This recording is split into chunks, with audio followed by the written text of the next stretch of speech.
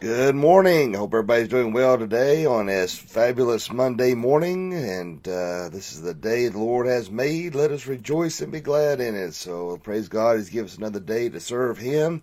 And, it's a day above ground's always a good day. So I want to make a little apology. As beautiful as it was, the song that I was playing, I Can Only Imagine, I didn't realize was being sung by Brigham Young University, which is a Mormon school. As you know, or may not know, Mormons are not Christians, despite what they say. They are a cult, and had I been aware of that, I would not have played that version. Although God can always take what Satan has used and make it for good, but I been in a lot of arguments with, or I want to say arguments or debates with Mormons. And see, they got a problem with the Trinity, and they have a problem with the deity of Christ, and that we're all little gods who be in our own world. So see, there's when you get into those doctrinal distinctives, that's where the problem. When you get, I don't care if it's a cult or a church, when they got a problem with the Trinity, when they have a problem with the deity of Christ, right there's red flags. Run, do not pass go. You need to get away from that. And so that's why, it made me cringe that I had shared that. It was beautiful. I mean, I ain't gonna lie. I mean, how they sung that was beautiful, and that song's I Can Only Imagine is a great song. I just wish I'd played the original, and because I don't want to give support to a cult. So I hope you understand where I'm coming from. But it was a beautiful song. But then that's why I went ahead and jumped to another song real quick and started playing something else. But now the song I Can Only Imagine is a beautiful song. The movie was very heart-touching. I don't know how many people have seen that to get the history behind the song, and very touching. And but I've never heard that version of that before, and so I hope you overlook my ignorance when I shared that there. But anyway, let's go ahead and stand. Let's do our Pledge of Allegiance this morning. Let me get up here. All right. Pledge allegiance to the flag of the United States of America and to the republic for which it stands, one nation, under God, indivisible, with liberty and justice for all. There we go. Praise the Lord for that wonderful pledge we get to say each morning. I didn't get to say good morning to those I could see watching this morning. Good morning to Christy and Jennifer and Sheila. Amy, let's see who else we have here. That's all the ones I can see. I see that there's more than that watching, but those who have an Angel, I'm an overlooked Angel, so glad you're all watching this morning, and appreciate you all tuning in. And no, it's a wonderful thing we get to say this wonderful Pledge of Allegiance. And good morning to my wife, Brandy. But it's a wonderful thing we can say this Pledge of Allegiance, and it was, I tell you, you know how I feel about the whole kneeling fiasco. To me, it's cowardly. It resolves nothing. To me, it's just a vain attempt to garner attention, and accomplishes nothing at all. And it had this little, I saw on John City Press on Facebook, this little guy trying to defend these cowards, and it just you can just tell you just a little liberal. To me, there's no defending the disrespect. You can call it what you will. Blatant disrespect is all that it boils down to. And if they're so, like I said before, if they're so concerned about racial injustice, for one, I like to know their examples of racial injustice. If they go to the Black Lives Matter mantra, which is full of fallacies, trying to say that whether it's it's not to say that there are not instances of racial bias, as long as sins in the world, those kind of things are going to exist. But if you're attacking a cop, running from a cop, and then I don't care what color you are, you should be no shock at the repercussions of that, what's going to happen. But if these people are really that concerned with it, then what difference are they trying to make? What are they doing in the community to make a change? They're doing nothing. Get on their little knees and for a ball game, if they think they're doing something, it's baloney, guys. It's just baloney. It makes you so mad. Good morning, Terry. But it just makes you so mad. It really does. And I know it's outraged a lot of people, particularly in our community. And I have zero use for ETSU anyway because they're liberal ideologies. And to see this disrespect, I have zero use for them at all, or anyone who burns the flag or kneels. That's another thing. This little turkey had in this little article in regards to burning the flag and such. I don't know. I guess I was just raised with a sense of patriotism and respect and love for this country. Apparently, these things was not instilled in these individuals, and I don't get it. But anyway, it is what it is, and I just we don't start speaking up and fighting back against these liberals, it's only going to get worse, people. I'm just telling you right now, it's only going to get worse. You better pull your heads out of the proverbial sand or wherever else your head may be. We're going to have to start making a voice, man. Remaining, the so-called silent majority cannot remain silent no longer. You're going to have to start standing up and making a voice. That's Christians, conservatives, or Christian conservatives. Just because you're conservative doesn't make you a Christian. That's why, I made that distinctive. But you're going to have to stand up. You're going to start making a voice. These liberties, once they're gone for good. You won't get them back. And so you better wake up. All right, let's go ahead and look at our verse this morning. 1 John 5:14, and this is the confidence that we have toward him, that if we ask anything according to his will, he hears us.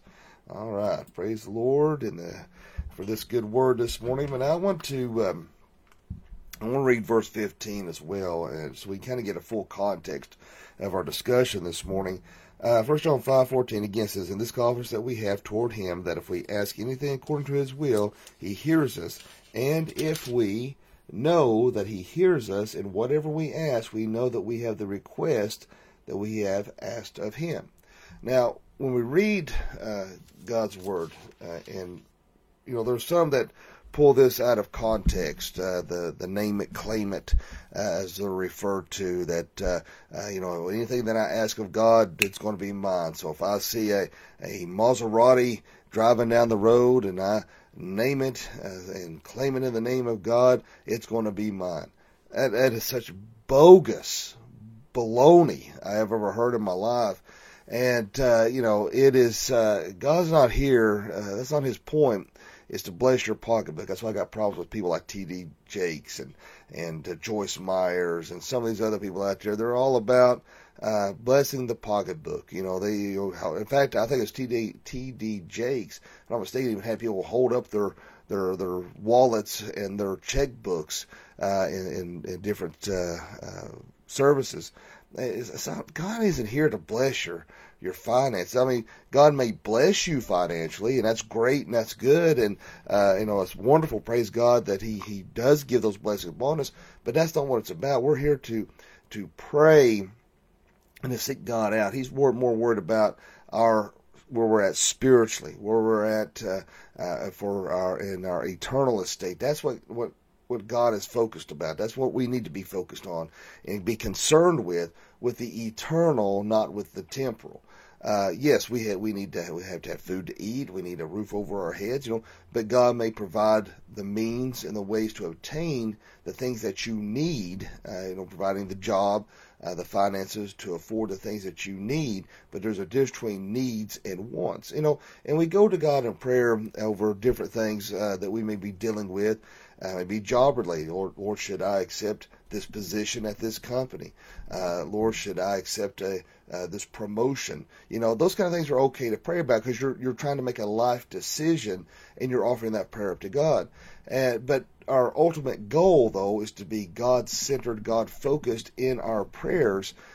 God does hear our prayers. That's one thing I've heard people say, well, God never answered my prayer. God's going to answer those prayers. It may not always be in the time frame you want it, because we want an instant response. When we pray, we want God to say, and it'd be awesome. Trust me, there's many times that I've prayed about things, but things I haven't even prayed about as much as yesterday. I was praying about. I wish God would just part the clouds, if you will, and say, Matt, here's exactly what I want you to do. Here's exactly where I need you. That would be an awesome thing, but it doesn't work that way. Now, there may be times we may get an instantaneous response, and God may immediately reveal something in your heart and give us a direction to go. But but a lot of times God wants us just to wait on Him and not get ahead of Him. I've made that mistake in pursuing employment, in relationships. I've got ahead of God. Instead of waiting patiently on God's response, I wanted what I wanted, and I wasn't praying according to His will. We can't know the mind of God, obviously. We can't know the mind of Christ because we are finite beings. There's no way to know an infinite God. But to be Christ-centered, praying in His will, praying humbly before God, seeking Him out, submitting fully to Him. So we have this problem with trying to bend God's will to our own instead of submitting ourselves to Him. That's one thing that God does. He searches out the humble. Are you going to God in all humility and praying, Lord, what is your will for my life? What will you have this to be done? I've told you this before. My parents are getting older. I'm next year I'll be 50 years old, and it does seem possible. And it's just going to be a reality. The older I get, the less time I have with my parents. That's just fact. I mean, and the chances are I could go before them. But statistically, of course, the natural order of things, normally the parents go before the child, and that's not always the case, but that's the way it should be. But, one thing that I pray, and I'm praying for strength now because how close I am with my dad, is, Lord, give me the strength to accept what I cannot control. Give me the ability to have the strength to endure that pain and that loss, and the peace that can only come from you. I pray for that because I want to be prayed up now. That's what I was talking about the other day. You can't start praying in the middle of the battle. You need to start praying before the battle begins. And, it helps to know when you know where somebody is at. You know that you're going to see them again, but it still does not eliminate that loss and that pain in that situation. So that's why I start praying up now. I pray for the church. I pray for the people in the church. I pray for, but I want to seek God's will. Lord, what is your will for the direction of the church? When Dad started Fountain Life Bible Church, he had a clear distinctive of what he wanted and where he wanted the church to go. Well, for that specific time and place in history, that was the right direction for it to go in, and for a place for everyone and anyone who can, because at that time in particular, see, you didn't have churches with contemporary services like you're seeing now. And I'm not being smart when I kind of chuckle like that. I just meant that at that time most churches were very staunch, very you wear a suit and tie to church, and women don't wear pants. I mean, there's a lot of legalistic things going on at the time our church was being built. So you didn't see a lot of pastors who would wear a t-shirt and jeans to preach, and that was just like, holy cow, who does that? You wear whatever you wanted to. That was an oddity at that time. For a church to have a car and bike show, we was probably one of the first, if not the first, to really do that around this area. There's a lot of things we did, or Dad did rather, that in the beginning, or reaching out to bikers and things like that, it was not heard of, but now it's not uncommon for churches to have contemporary services. It's not uncommon for preachers to wear jeans and a t-shirt or ride a motorcycle or have car and bike shows. There's a lot of things that we did. I remember in high school that I literally remember people saying, you have drums in your church? You have electric guitars in your church? That was just, unheard of. So that's why I pray It's not that I want to change that dynamic by no stretch of imagination, but I have to constantly be praying, Lord, where do you want us to go from here? Do we continue on the road and the path that we are on? Is it a different direction you want us to go into? Is there different areas we need to be ministering in that we're not or haven't been striving for? What are these things? I want to pray, God, what is your will? Every time I do a sermon, Lord, what is your will? What would you have those out there to hear? In the mornings, I want to make sure God's will is being done each and every day, and that's what we need to do. That's what God's word. There's a reason why God says seek Him out early. And that's why I do these devotions so early. I want to encourage your walk early in the morning, so that that will start your day off on that right direction. I don't know what you're dealing with. I don't know, and really in a sense, I kind of feel like these morning devotions are kind of like mini counseling sessions, so to speak, because there are areas and issues that so many of us deal with, and we need that guidance to see what God's will is. We may not always pray, in accordance to God's will. We can be very selfish sometimes in our prayers, and we have to be very aware of that. And God, what is your will? What is your will for my life? What is it? We've got, I see Jennifer Williams on here. She's a teacher and wonderful, sweet lady. And for the teachers out there, Lord, how can I be a better witness for these children? How can I be, how can I be, focused on, because the public school system in particular, they're not big on sharing Bible lessons in the school because you get sued. But, sometimes you can be a shining example without even uttering a word about Scripture or God. There's instances and times when I was substitute teaching, and particularly in the area high schools, and I always loved to ask them, say, what do you think I do for a living? The number one response I got was Harley mechanic. But because of my tattoos and stuff, and kids would ask them, what does those tattoos mean? And so, see, I'm not telling you to get tattooed out there, but I'm just saying that I was able to use these to minister, because I had this this big one here, and of course I got this one. I don't know if you can really, how can I, there we go, this one here about the Trinity. And I would tell people, tell those kids now, if I explain these tattoos, it's going to involve talking about the things of Jesus Christ. And they said, well, we don't care. I said, all right. I said, I don't want to hear no flack from any parent because you requested it. And so then I would talk about Jesus.